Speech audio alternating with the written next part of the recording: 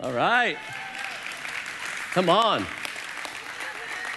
Was that for me or the video? I don't know which it was, but it's great. Good to see you guys. Welcome to Seacoast. Well, Happy New Year to everybody. We're really glad that you guys are here. I want to welcome all of you who are joining us at one of our 13 locations. We're all throughout South Carolina and then in Asheville, North Carolina. We're glad you guys are with us as well. Or if you're online or if you're standing in the back of this room or watching in one of our overflow rooms, we're glad that you're with us as well. I want to welcome you, especially if you're new, checking out Seacoast for the first time maybe this weekend. I know how intimidating it can be to step into a new church for the first time, and so we're just glad that you're here. We're glad to have you as our guests. I wanted to start off with a couple of pieces of good news. Were any of you here for our Christmas Eve services? Anybody make it to those? Okay, yeah, a lot of us came. Man, I want to just share a really cool highlight praise report. We asked you guys to come. We asked you guys to invite friends to be a part, hoping that God would use that service to change people's lives. And man, you guys came. We're trying to make space right now for new people. We got a building that's going up right on this location, right next door to us, but we haven't added any new seats since the last Christmas, and we broke our Christmas attendance records by almost 3,000 people. There were 27,400 people that came to a Seacoast Christmas Eve service.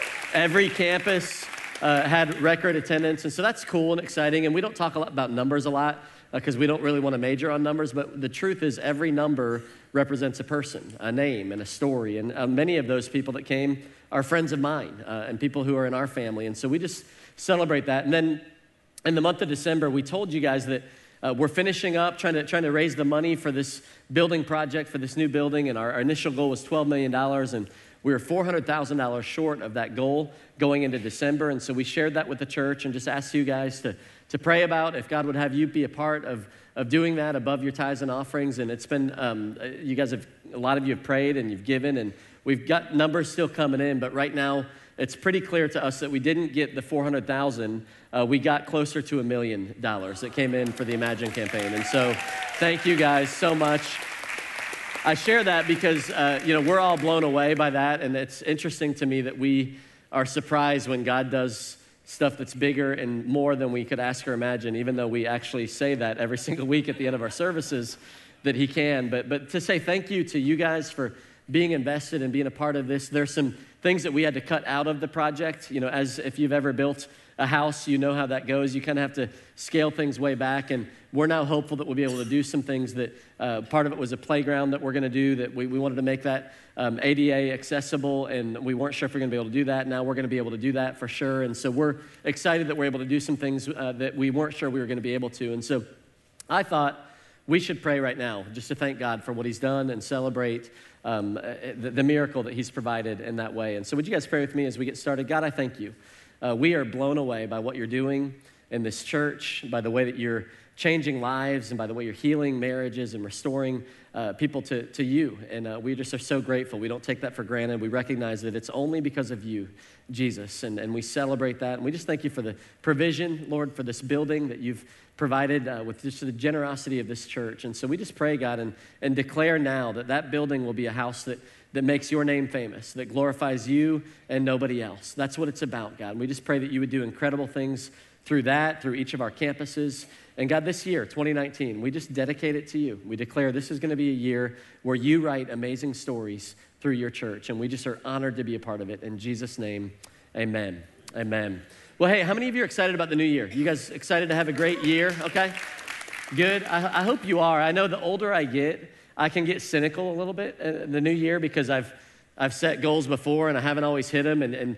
But I just think there's no place for cynicism here in the church. With God behind us, and if he's authoring the story, man, I think he wants to do incredible things in your life, in my life, in our church's life. And so on January 1st, I woke up and spent some time in prayer and wrote out some goals and really just praying, wanting God to do some new things in me, wanting to expand my leadership, want to be a better dad and husband to Lisa and pastor, and just wanted some experiences that might help mature me and grow me as a leader. And it doesn't always happen this way, but God answered my prayer within just a couple of hours because we went over to some friend's house, and through the power of suggestion, I found myself in the middle of one of these experiences that would grow me as a leader. We did the polar bear plunge. I don't know if any of you guys have ever done this, but it was 70 degrees outside, but it was still the polar bear plunge.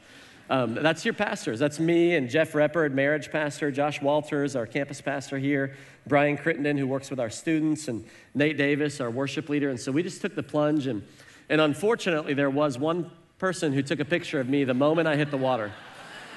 And that face right there is called regret. That's like, why did I do what I did? I'm going to go ahead and skip that. We don't need to look at that very long.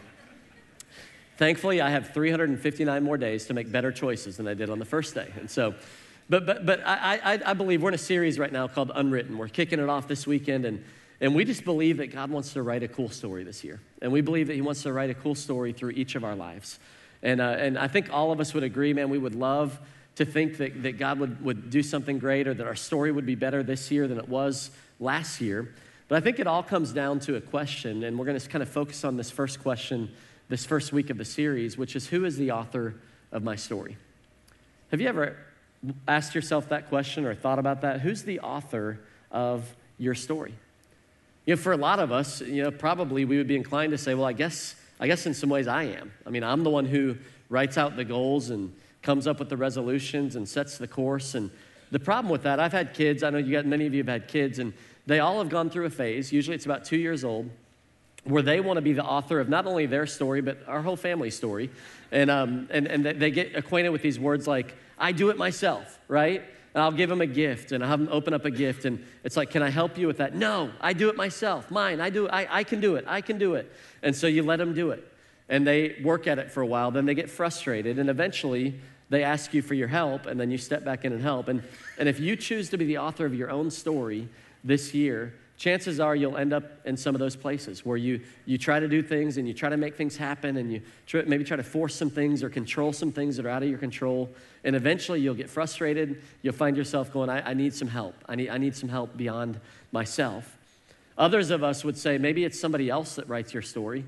Maybe we wouldn't say that, but there are people whose opinions of you, what they think about you, what they say about you, whether there are people in our lives that sometimes, if we'll allow them to, they ultimately control our story and what is written about us in that year. Because when we do that, when somebody else is authoring our story, essentially we end up giving them the power over us in our lives. And some of us have probably been there. I want to propose a third option, a better option, and you'll not be surprised to hear this on the first weekend of church, is that we let God author our story. That if we let God author our story, I believe that the best part of our story is still unwritten. We finished that video that says the best part of your story is yet to be written. And I think that can be true, and it's possible for all of us. But if it's going to be true in our lives, we're going to have to let God be the author of the story. He actually is the author anyways. I mean, if you think back to Genesis 1:1, I know I started a new reading plan this year, and Genesis 1:1, in the beginning, God created, right? He began a story. He authored something, and he continues to do it today. I love this verse in Psalm 139. It says, you saw me before I was born. Every day of my life was recorded in your book. Every moment was laid out before a single day had passed. In other words, God has a plan for our lives. There's some divine appointments that are set before us in 2019.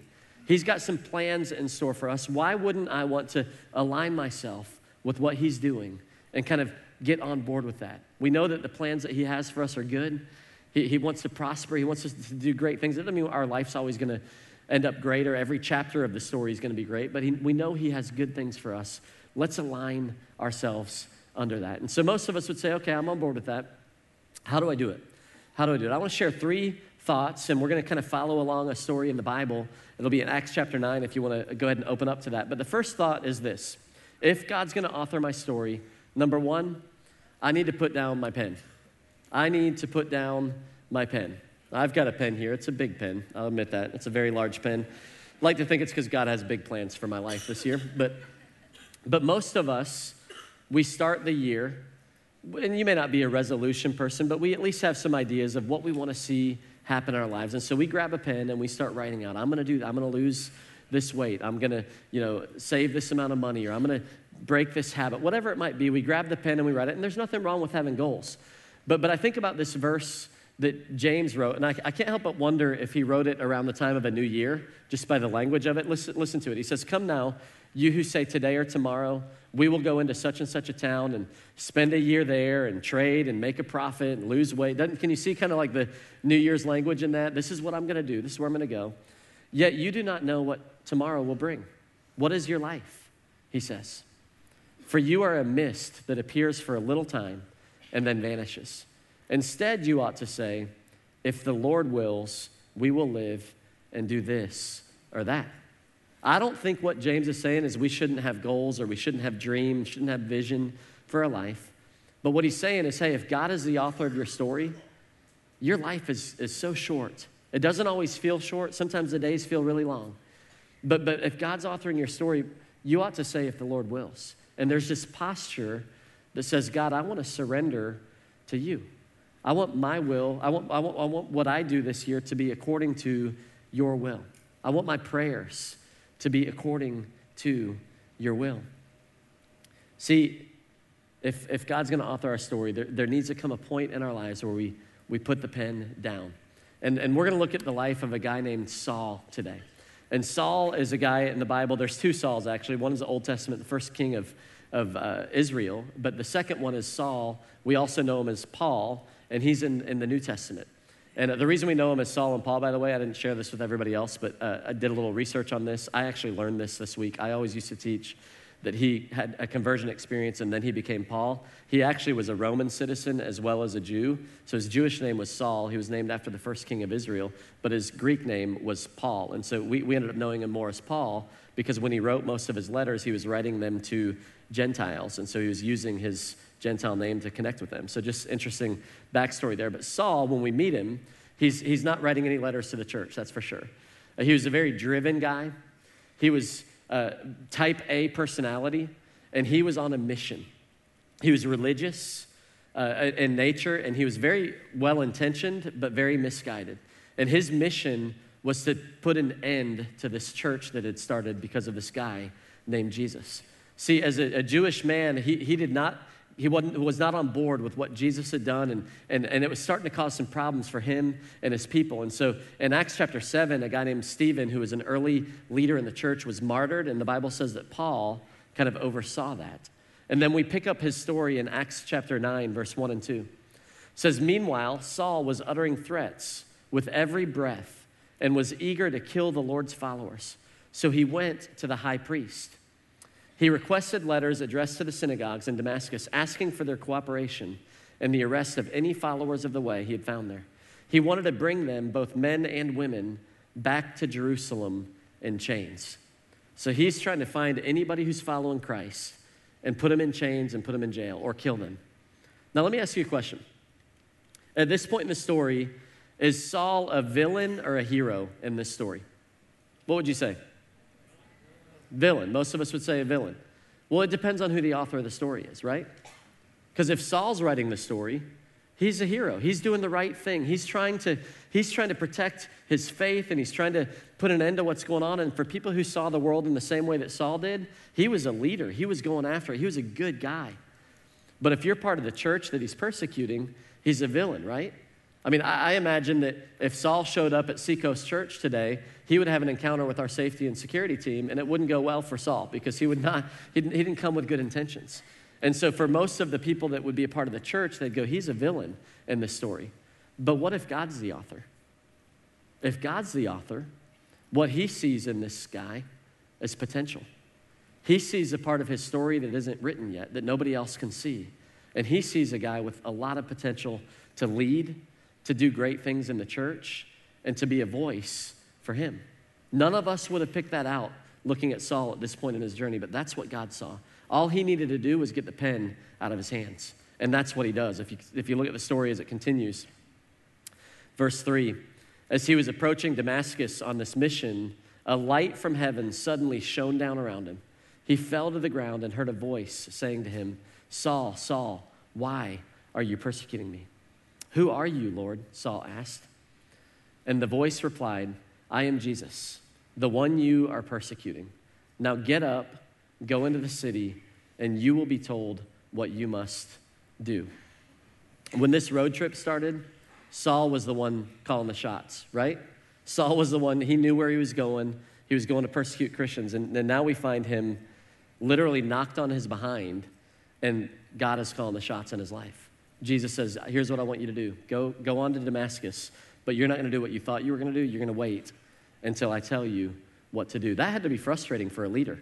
You imagine a guy like that, like, now go and wait. Well, what am I going to do while I'm waiting? Just wait. Just wait. Can you see how the pen shifted hands? The pen went from Saul's hand into God's hand, and God became the author of his story. And he began to write a new story in Saul's life. And we'll talk about that in the next couple of minutes. But see, the moment for Saul happened on the Damascus Road where he gave the pen to Jesus. A new story begins to be authored.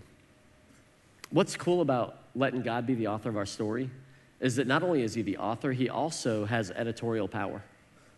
Think about that for a minute. He can edit our stories however he wants to. And so some of you guys may have been high school athletes. I don't know if you've ever put together a highlight reel that you're hoping to give to colleges so they may look at you and have you come play for them. Or some of you are college athletes and you've had highlight reels put together for professional sports. I actually played several sports in high school, and I have a basketball highlight reel that was put together for me. No coach ever saw it, but my mom did, and she liked it. But if you ever saw my highlight reel, what you would think is that I never missed a shot. I mean, I made every basket that's on that reel. I never had a turnover. I never made a bad pass. Everything I did was amazing. It's really remarkable.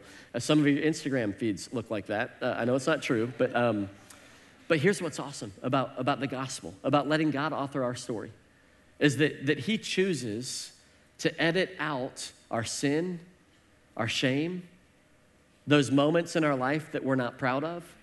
When we give our life to Jesus and we surrender our life to him, God doesn't look at us and see our sin anymore. In fact, the Bible says that as far as the east is from the west, that he doesn't even remember it anymore. He just sees the highlight reel. That's pretty amazing to think about. Like when you wake up in the morning, if you're the author, you see all the baggage and all the stuff, but God doesn't even look at that in you anymore. He sees you through the lens of Jesus, and he sees the potential to make a big impact in his kingdom. Why wouldn't we want God to have the pen in our lives? Why wouldn't we want him to be the author of our story? So how do we do that? How do we position ourselves to drop the pen, to give it to him? It kind of depends on how tightly you're holding onto the pen, right? You know, some of us are, we've got that thing and we know what we're doing with our life and we're trying to make things happen. And that's kind of where Saul was. And there was a bit of a wrestling match and he ended up on the floor. But a lot of us, as the new year turns over, it's just a good time to go, you know what? I'm going to put the pen down. Maybe I've put the pen down in the past, but if you're like me, you pick it up every now and again, try to control some things again, or you kind of want to get your hands back on it. But a new year is a great opportunity to say, you know what? God, I give you the pen again. I want you to write my story this year. That's why we start off every year with 21 days of prayer and fasting. We're in the middle of that right now as a church. I know many of you weren't here at First Wednesday, but we started the prayer and fasting season on Thursday of this week. And so if you missed that, the good news is you only have 17 days of prayer and fasting to do. But I would encourage you to get on board with it, Why do we pray and fast? Why do we do that? There's an interesting story in Matthew 17. I didn't put it on your outline sheet, but you can go look it up, where a guy comes to Jesus and he's got a real problem. His son is having major problems. He's having seizures. He's got all kinds of issues. And the dad had taken his son to some of Jesus' disciples and asked them to pray to help heal him, and nothing happened. And so then they come to Jesus and he says, hey, your disciples couldn't heal him. Is there anything that you can do? And Jesus, in this loving, I imagine, blonde hair, blue eye way, which is actually not what he looked like, but he looks at this guy and he looks at the disciples in this point of great need, and he says, you faithless and perverse generation. It's like, Jesus, couldn't you have softened that a little bit? It's a new year, couldn't you be a little more seeker sensitive with your comments? No, he says, you faithless and perverse generation. What does that mean? Faithless means I'm not connected enough to God, right? The more connected I am to God, the more faith I have to believe that he's going to do things in my life. And so when I'm faithless, it means that I'm not connected enough with God. And perverse essentially means I'm too connected to the world. I've become too comfortable with some things that the world thinks is okay, but God says isn't. Or I'm too connected and too comfortable here in the world. And so in verse 21, Jesus gives a solution. He says, hey, some of this stuff can only be healed, can only be solved through prayer and fasting. He doesn't just lay out the problem. He says, hey, by the way, prayer, which connects you to God more, and fasting, which disconnects you from the world, is going to be the pathway to kind of see and break through in this area of your life. And of course, Jesus heals this young boy. But my point is this. All of us probably would like to be a little bit more connected to God. I know for me, I have to refresh that every now and then. I have to kind of like start with a refresh, and this is a great opportunity to go, God, I'm going to refresh that connection. I'm going to refresh my prayer life. And so every Monday through Thursday morning at 6 a.m., we're opening up the chapel and we're coming together and we're praying. And it's been great already. We've done a couple of days of prayer already, and it's awesome. You will feel more connected with God. You will not want to wake up. You will not want to get out of your bed. But if you do, I promise you, you won't regret it. You're going to connect with God more. And then the fast is basically saying, hey, are there any things in my life that I'm a little too connected to this year? And you don't have to overthink that. It doesn't have to be some, formula. Everybody's doing different things. For me, I'm doing a Daniel fast, and so I've been a little too connected to food through the month of December. I don't know if any of you can relate to that, but I've had a little too much. And so I'm doing fruits and vegetables and nuts and kind of a Daniel fast. And then I felt like God told me to fast media for 21 days. And so I opened up my phone, I deleted all of my social media accounts, and I didn't delete the accounts, but I deleted the apps off of my phone, and any games that I had on my phone, I just deleted all, anything that would be a time waster for me. It's like, I'm gonna use that time that I would normally spend there, and I'm just gonna try to connect in and pray and spend more time with God. We're not watching TV in the house for 21 days, with the exception of the game tomorrow night, Clemson, which God is gonna be watching, obviously, and so I'm gonna watch with him, so he and I are gonna connect over a Clemson game tomorrow night, but otherwise, we're kind of laying that down. And so my question would be, is there anything that maybe you feel like you're a little too connected to that may be a distraction, and maybe you put that down for the next couple of weeks and join us in this journey. The point is to say, God, my posture going into this year is surrender. I'm laying the pen down, and I want you to write my story.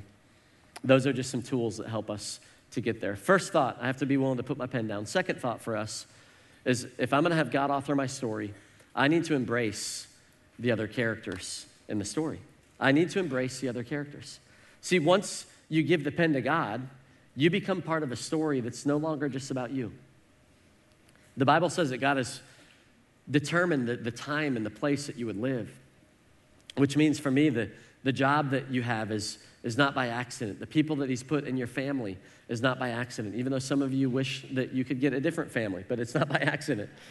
The kids that you have and the friends that you have, and we got to pay attention to the other characters, because the life that God has, the story that he's writing through our lives right now is one that's going to involve other people. It's one that's going to be enriched, and it's going to be strengthened by other people in our lives. And we see this in Saul's story.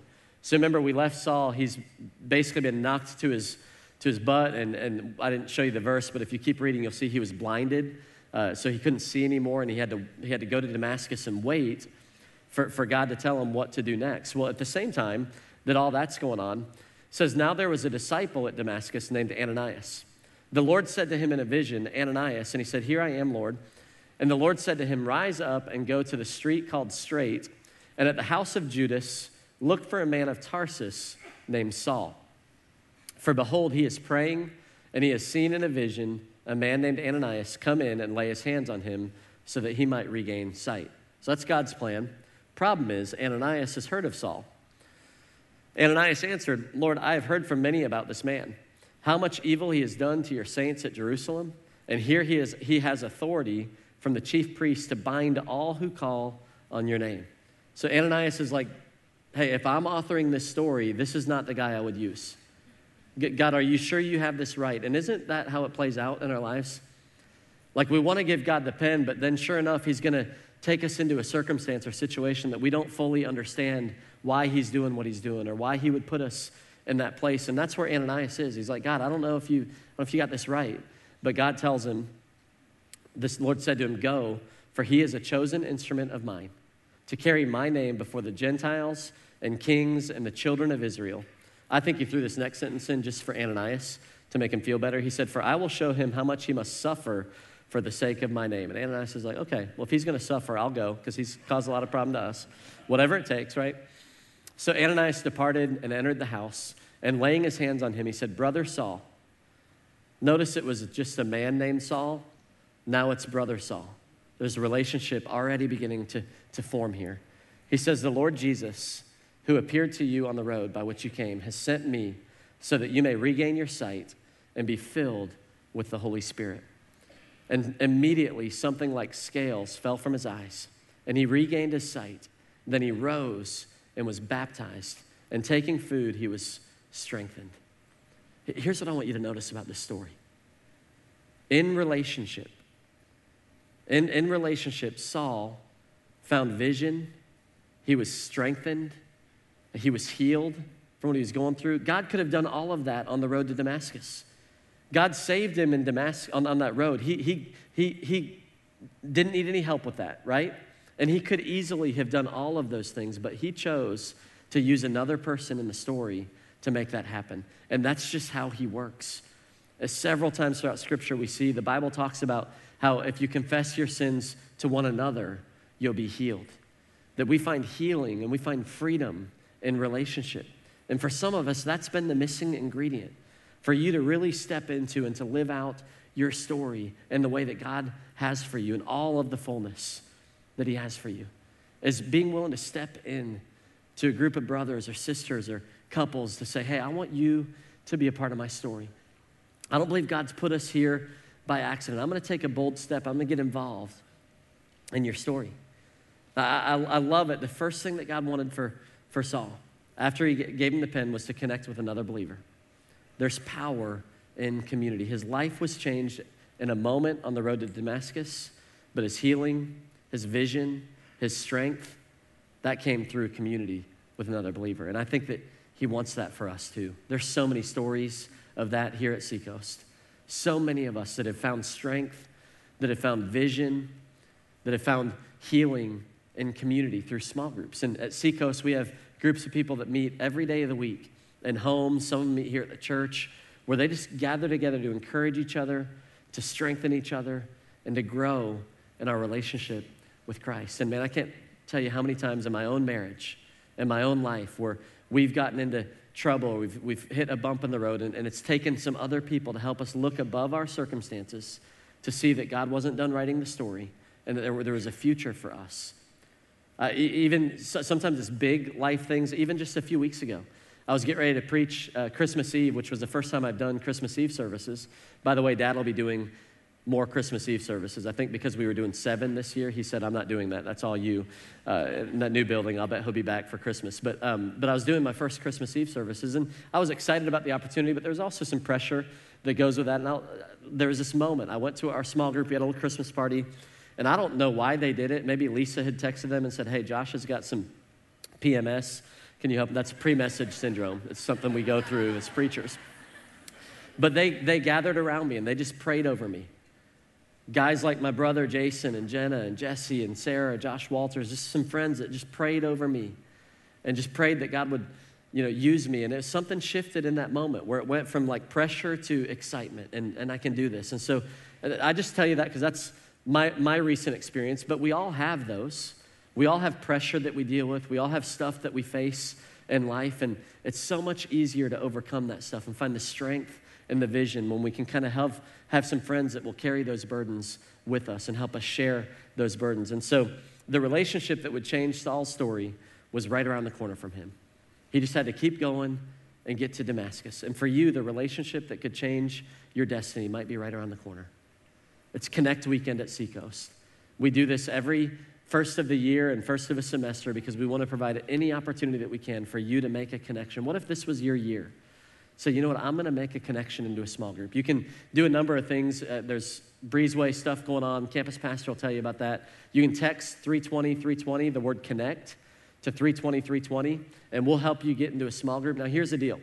A lot of you do this when we ask you to do it in times past, and you connect, you text that number, then we reply to you, and then you ghost us. That's what happens. You just go silent, all went quiet, we can't hear from you again. Go ahead and follow through with that process. We're going to send you a link, and you click on that link, and if you'll give us some information, we will help you find a group that's right for you. Make this the year that you connect. If the Apostle Paul, who wrote most of the New Testament of the Bible, most of the books of the New Testament, if he needed another person in order to take his next step in his spiritual growth, what makes us think that we don't? Well, we're no better than him. We got to take that next step. So give God the pen, pay attention to the characters around you. Last thing is, if I'm going to have God author my story, I need to stay present in my current chapter. I need to stay present in my current chapter. See, this is where it gets difficult at times, because if you're like me, we have a couple of temptations. Some of us are tempted to continue to live out of a previous chapter that's actually already over, but we find ourselves continuing to go back to a place in our past. Maybe it was a hurt, something that happened to us, and we find ourselves continuing to go back and live out of that place. Many of us are tempted to do that. It could be a relationship. And the reality is the season is over. God has moved on. Others have moved on. It's time for us to move on. We can't live in a previous chapter. Even spiritually, we'll do that sometimes. Man, I remember a time where God did something cool in my life, and we find ourselves just wanting to go back and repeat that experience, and God's not interested in repeating that experience. He has a new experience for you. He has new places that he wants to take you. We can't live in our past, but then some of us are tempted to rush through the current chapter. Maybe like me, you enjoyed Cliff Notes in high school. Come on, anybody willing to admit that? A little help getting through some of those term papers. And while that's wonderful, or maybe it's not, I don't know, as a pastor, should I tell you that's wonderful? It helped me. It might be cheating, so just check with your teacher. It can help you get through a term paper, but it's not, you can't live your life that way. You know, we can't just skim through the chapters and ignore what God is doing in this chapter. Some of us find ourselves today in a chapter that we would like to be over, but it's not yet. And so if we find ourselves rushing to the next chapter, we're going to miss what God wants to do in this chapter. It could be a season of life sort of a thing. Maybe you're a student and you just can't wait to get out of school to the next thing. So you're kind of rushing through, or you're single and you can't wait to this next season where you're going to be married. And so maybe you're tempted to just kind of force it and rush through and miss out on what God wants to do during this season for you. Nobody knew what it was like to be in difficult chapters more than the guy we've been talking about today, Paul. If you study his life, you'll find that he spent a lot of time in jail because of his faith. He spent a lot of time persecuted, beaten, flogged within inches of his life. Yet so often in those chapters, we see that he found purpose in those chapters. Many of the letters that he wrote us, he would tell you he wrote them from chapters that he would have liked to have not gone through. He told us things like, do all things without complaining or grumbling from a prison cell. He was able to kind of go, God, how do you want to use me during this season? We take a group to Israel every couple of years. We're actually doing another trip this coming fall, and I'd love for you to consider joining us on that trip. It's an amazing trip, and God just has done incredible things in our church because of these experiences. But one of them that really stands out to me is we go to a town called Caesarea. And Caesarea is on the coast of Israel. It's beautiful, right on the Mediterranean Sea. And what I didn't really realize until we were there is that Paul actually spent 2.5 years on house arrest in Caesarea. By the way, that is the amphitheater in Caesarea. And the new worship center is designed after that amphitheater. And so, copying the Romans. We've been doing that for a long time, but it's a super cool deal. But Paul was on house arrest in Caesarea. And here's what we know. He didn't write any of the letters of the Bible from Caesarea. So we assume he wasn't able to write while he was there. We don't know of any message that he preached. For 2.5 years, he was stuck in this town doing nothing in terms of ministry, at least from what we can tell. How frustrating would that be for a type A leader who has vision for his life? Well, if you look and read some of the early Jewish authors, what you'll find out is that he actually didn't waste that season. He spent that season connecting with some other believers who were in that town. One of them, by the way, is a guy named Luke, who was a doctor, who would go on to write the book of Luke and the book of Acts, which actually is the most, he wrote most of the New Testament, Luke did. Paul wrote more letters, but the content, he wrote the most words of the New Testament, this guy named Luke. And what we find out when you read the early Jewish authors is that Luke's primary source was a guy named Paul who was stuck in house arrest. And so he couldn't write, he couldn't preach, but he could connect with another believer and tell him the story of what God had done. And it's the story that we read today out of Acts chapter 9. Luke wrote that because Paul didn't rush through that season. So are you in a season today that's difficult? Maybe you hope would end soon. I just want to encourage you that if you'll stay present in this season, going, God, I'm surrendered to you. I've given you my pen. I'm allowing you to be the author of my life. I'm going to do it in community. And God, I'm committed. I'm not going to rush through this season, but I can guarantee you that nothing will be wasted in your life. No pain that you go through, no circumstance that you go through will be wasted because the author works all things together for the good of those who love him. Would you guys pray with me as we close? God, I thank you. I thank you so much for the story that you are writing and the fact that you have invited us each to be a part of a story that is so much greater than ourselves. And so, God, I pray today for those of us who maybe just need to give you the pen. And I just pray, Lord, as we respond to you, that by the power of your Spirit, that you would draw us to yourself and we'd be willing to open up our hands, let go of the pen, surrender our lives to you. We surrender our year to you. 2019, God, we pray that you would write an amazing story. We give you our lives. Pray that you would help us to connect with others, and God, that you would use whatever chapter that we're in, whether it's one we're loving or one that we hope will end soon. I pray that you would use it for your glory and for our good. We thank you for it in Jesus' name. Amen.